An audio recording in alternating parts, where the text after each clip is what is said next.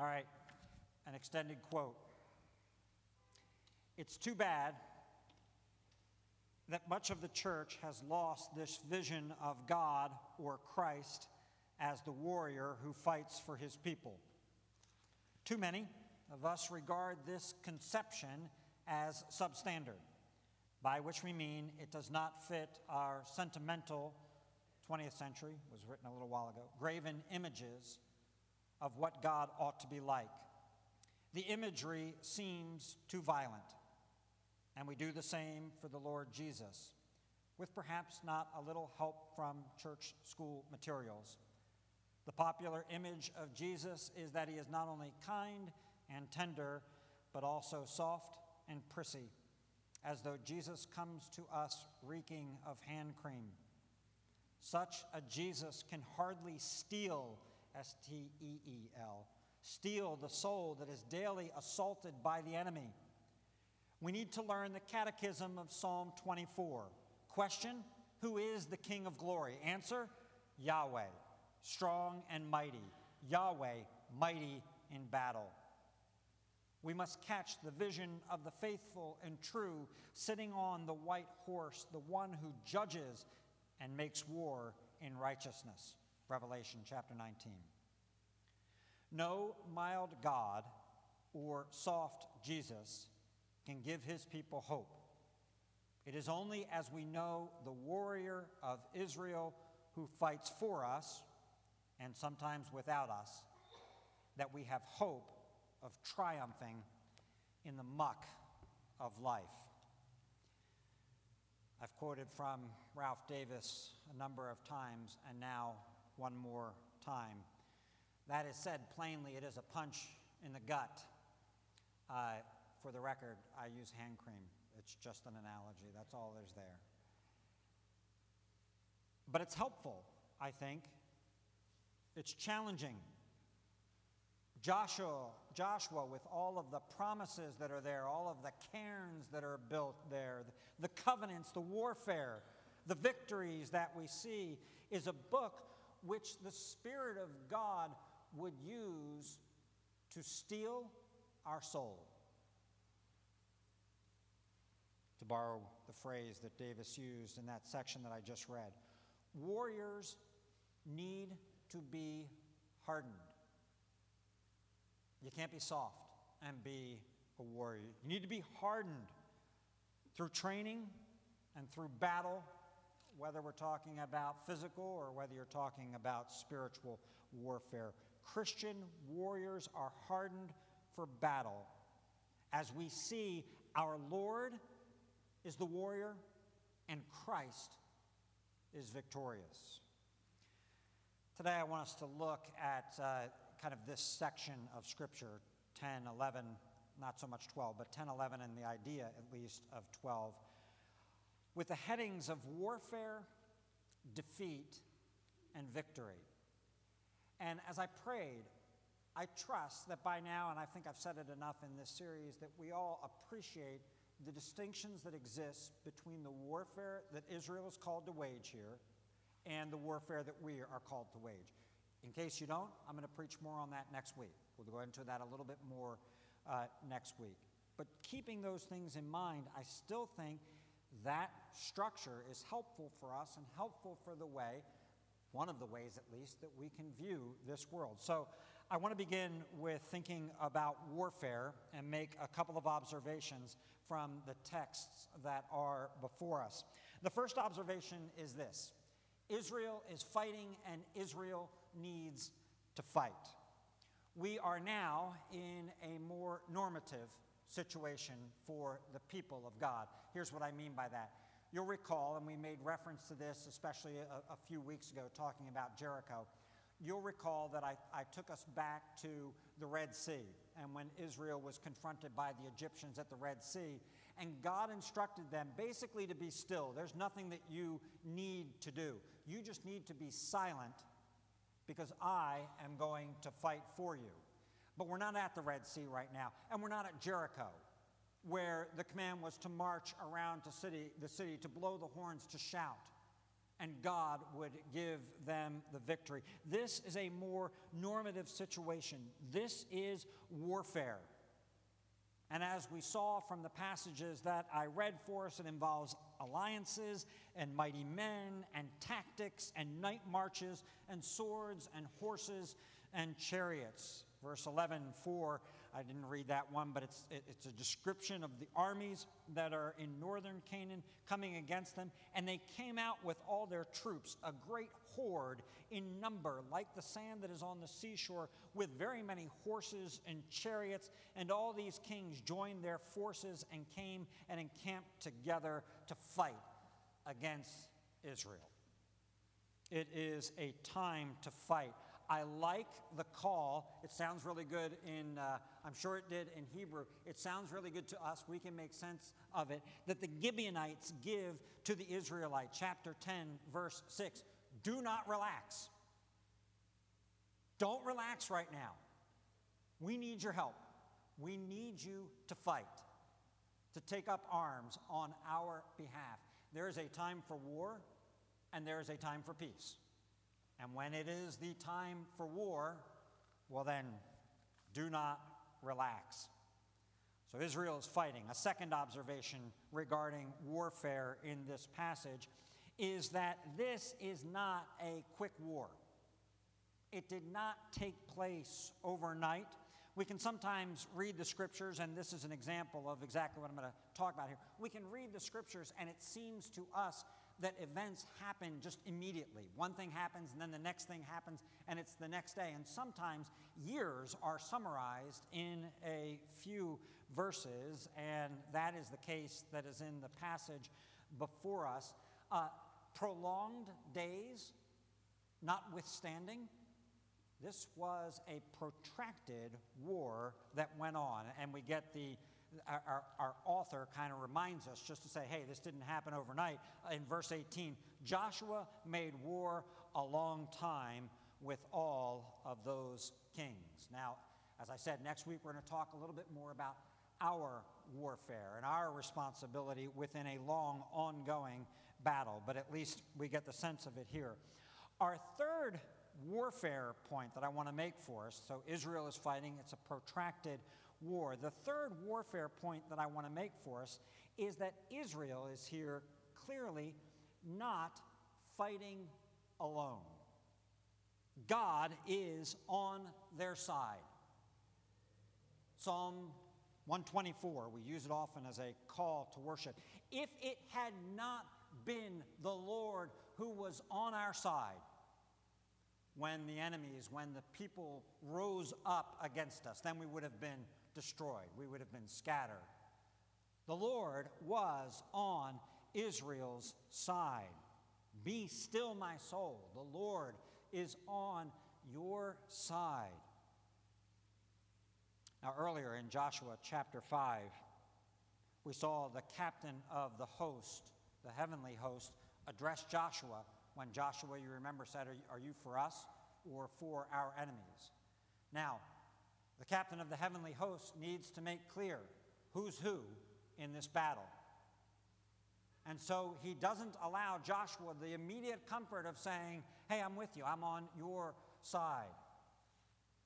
He forces Joshua to have the right perspective that God is, or to God belongs all of these things. But make no mistake, once that is done, once Joshua understands that he is under the captain of the hosts, the Lord is a warrior, and the Lord fights for his people against their enemies and against his enemies. And God uses this. God uses this knowledge of the fact that he is fighting on your behalf as a way to steal the soul of warriors. Chapter 11, verse 6. And the Lord said to Joshua, do not be afraid of them, for tomorrow at this time I will give over all of them slain to Israel. God uses it as encouragement to his people. They're going to have to fight, but he says to them, I'm going to fight for you. I'm going to give them into your hands. Now, God's participation in the warfare here takes various forms. It has various manifestations, not only here in Joshua, but throughout the scriptures. But in particular, a couple of things that we can note, and one that we have to spend some time on here for a moment. In chapter 10, verse 10, we see that the Lord throws the enemies into a panic. And he throws the enemies into a panic, and in conjunction with that, there is apparently a great storm in which significant hailstones are thrown from God on the enemies, more killed by the hailstones than by the swords of the Israelites. The second way that we see the Lord working in this passage is by answering the prayer, the plea of Joshua by prolonging the day of battle. And we saw that, or we heard that read for us in Joshua chapter 10. This event is described for us by the author of Joshua by quoting the book of Jashar. Now, this is a now non-existent book. We don't have this book, but it is referenced in other places. It is apparently a collection of odes, of stories of the heroes of the Israelite faith and of various kings. And our author uses the words of that book to provide us with the details of this story. Now, although this is going to be a little bit extended, I've got to take a little bit of a parenthesis here in the middle of this sermon to comment on this particular way that God intervenes in this situation because of the magnitude of what is described here and the way it is described for us of how God listened to Joshua in this case. I'm going to discuss this briefly for us right now. If you want to talk about it more, we can. I can also point you to some places that you can read for more of this.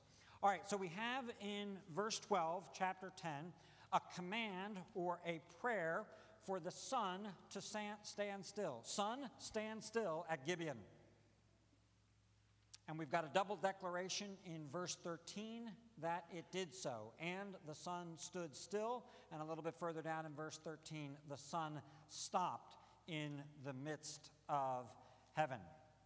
The question becomes, okay, all right, we understand that God is working here.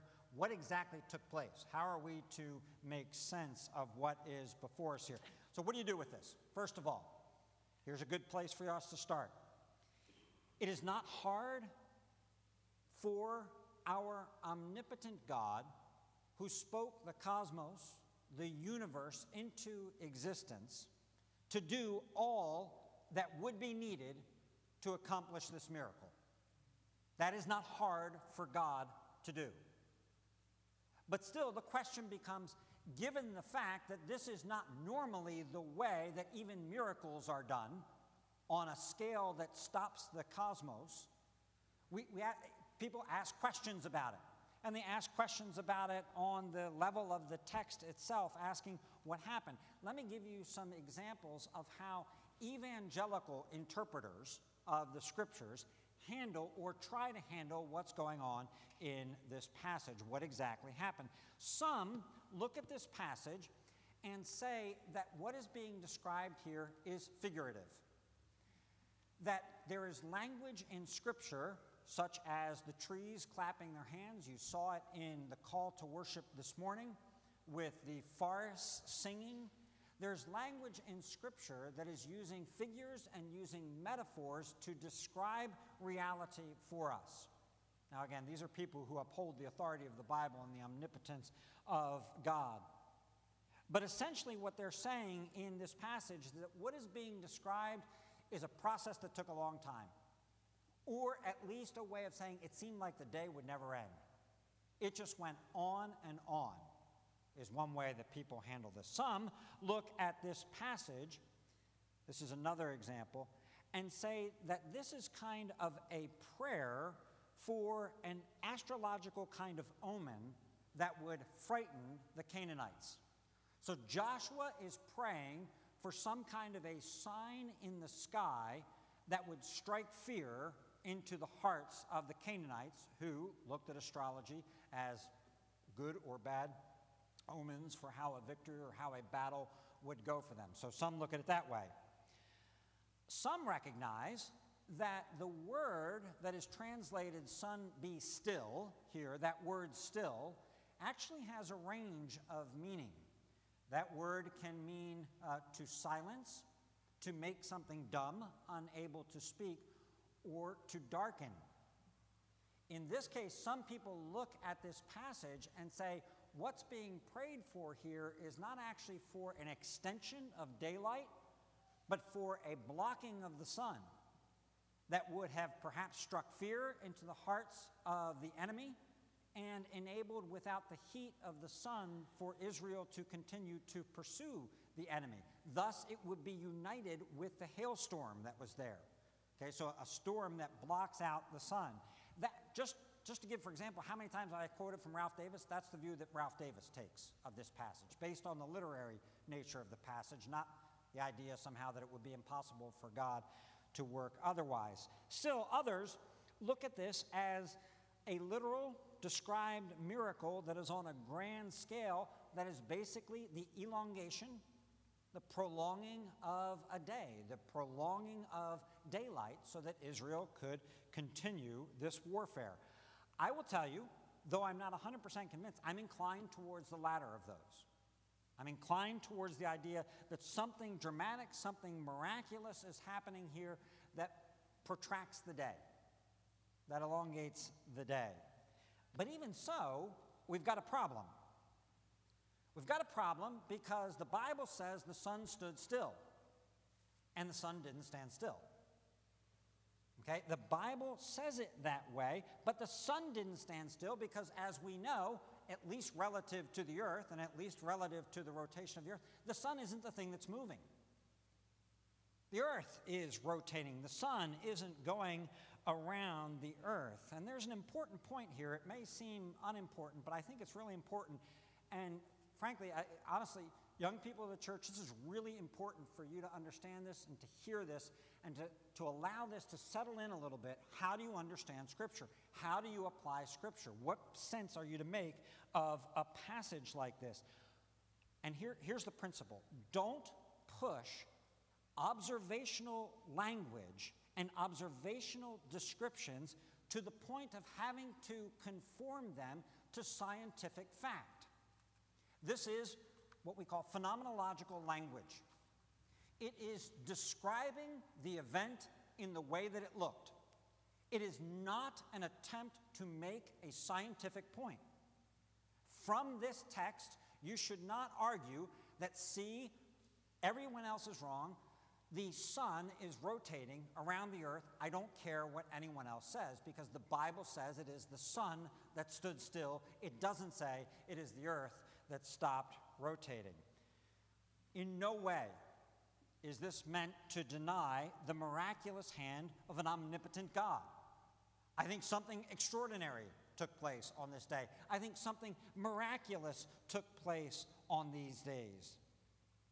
This is not to deny the reliability of words. It is, however, important to say, don't overread observational language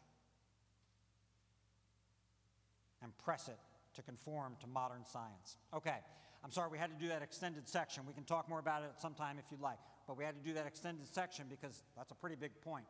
The point here, though, Israel is fighting. It was protracted warfare, but God is the one who is also fighting. And God is encouraging them by the fact that He is fighting. He is in the warfare. Now, before we move from warfare to victory, we need to say here something about the second point, which is defeat. Because God doesn't only bring victory here to His people, He defeats His enemies. Everybody's not a winner, right? This is like not, you don't get an award for participation here, and everybody's a winner in the book of Joshua. Everybody is not a winner in the book of Joshua. I didn't read it for us. Don't read it now. Look at chapter 12. There are two winners in chapter 12, Moses and Joshua. Everybody else who's listed there, and there's a lot of them, are the defeated. They are the conquered by Moses and by Joshua. God defeats his enemies. By our sinful nature, we were all his enemies. To quote a friend of mine, God defeats his enemies in one of two ways. He defeats them either by making them his friends or by, in this life and in the next, destroying them, consigning them to eternal destruction.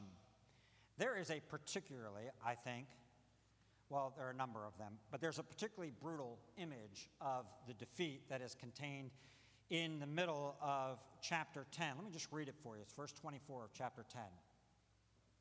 And when they brought those kings out to Joshua, they had been locked in a cave. Joshua summoned all the men of Israel and said to the chiefs of the men of war who had gone with him, "Come near, put your feet on the necks of these kings."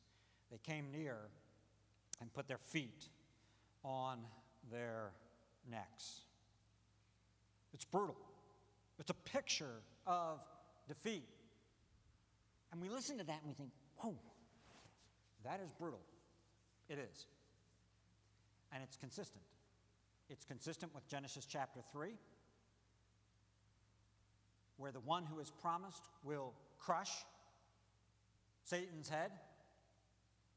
It's consistent with Psalm 8 and Hebrews chapter 2, where all things will be put under the feet of the man Christ Jesus and then of our feet. We sang that in a hymn, if you didn't realize it a little while ago. It's consistent with Psalm 110 and Hebrews 10, that I will make your enemies your footstool. And Paul gives this promise to the church in Rome: the God of peace will soon crush Satan under your feet. To those of you who might be here today and who do not acknowledge Christ as your captain, you've not bowed in worship and adoration to the King of love, be warned of his wrath. In that day, you do not want to be found his enemy.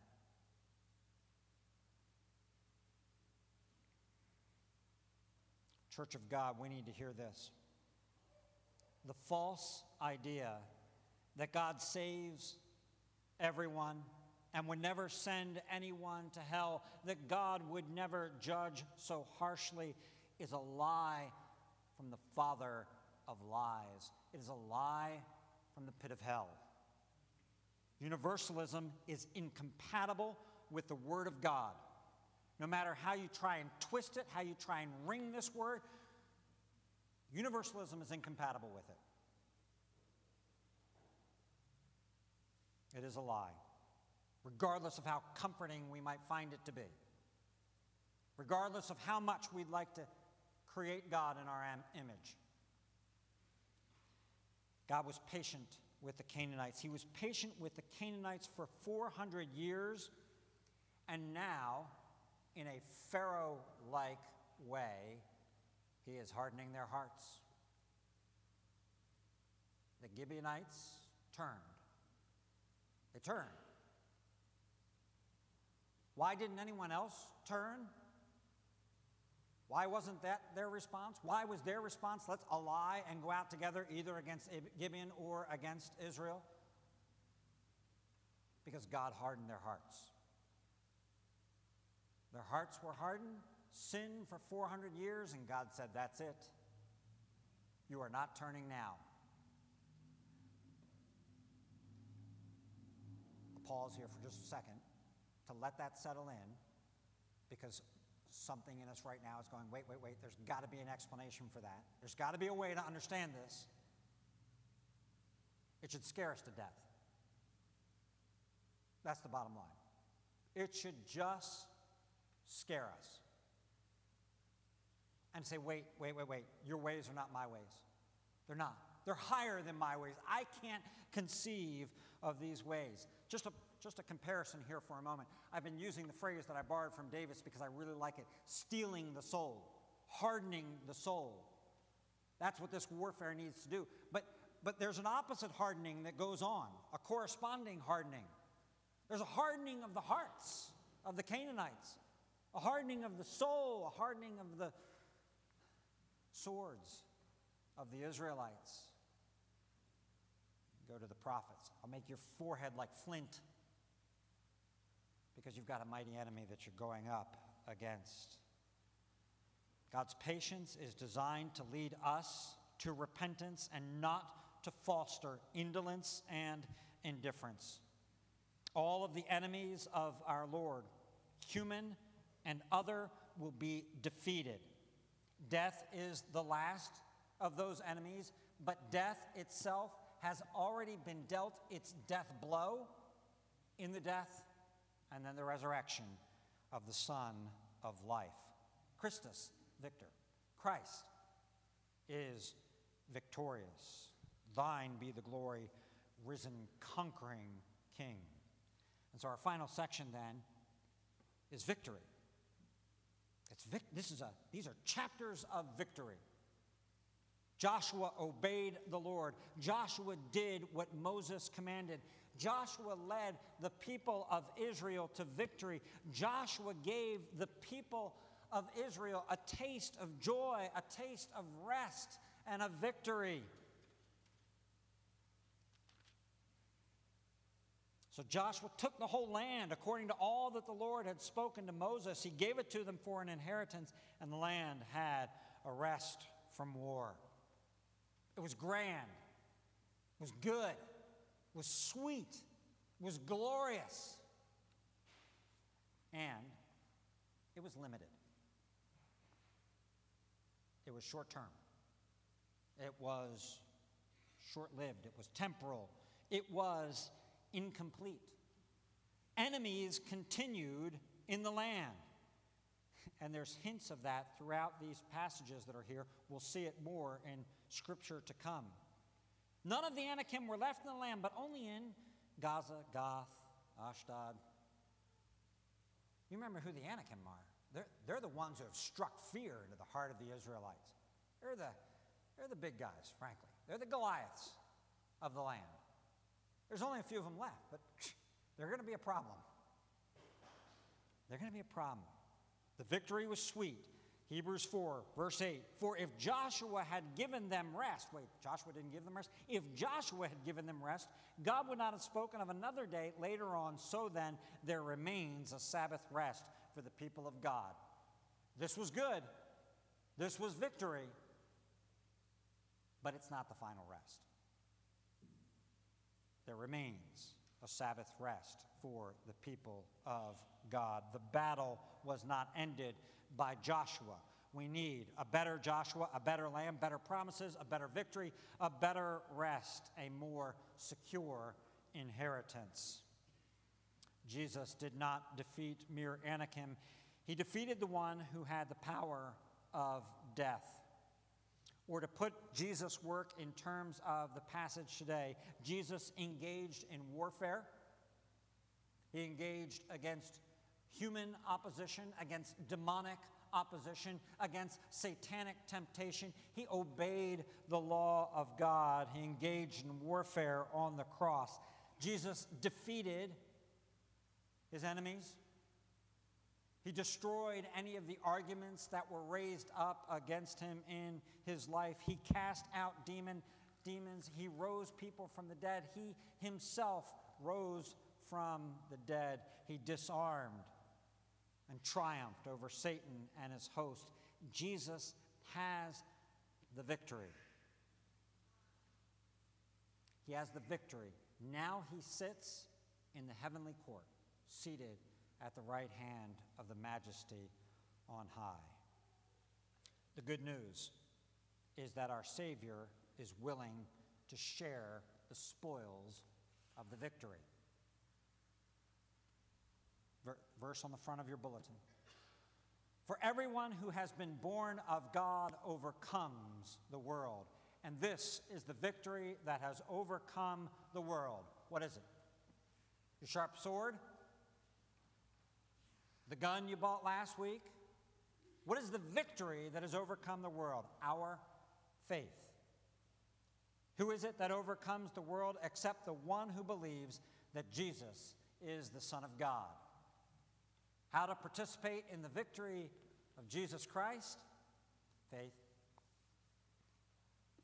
Faith in the victorious, in the conquering Christ. What are you facing?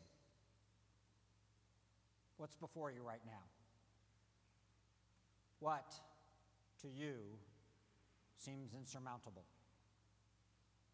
What are you fearing? Let this blessed assurance control.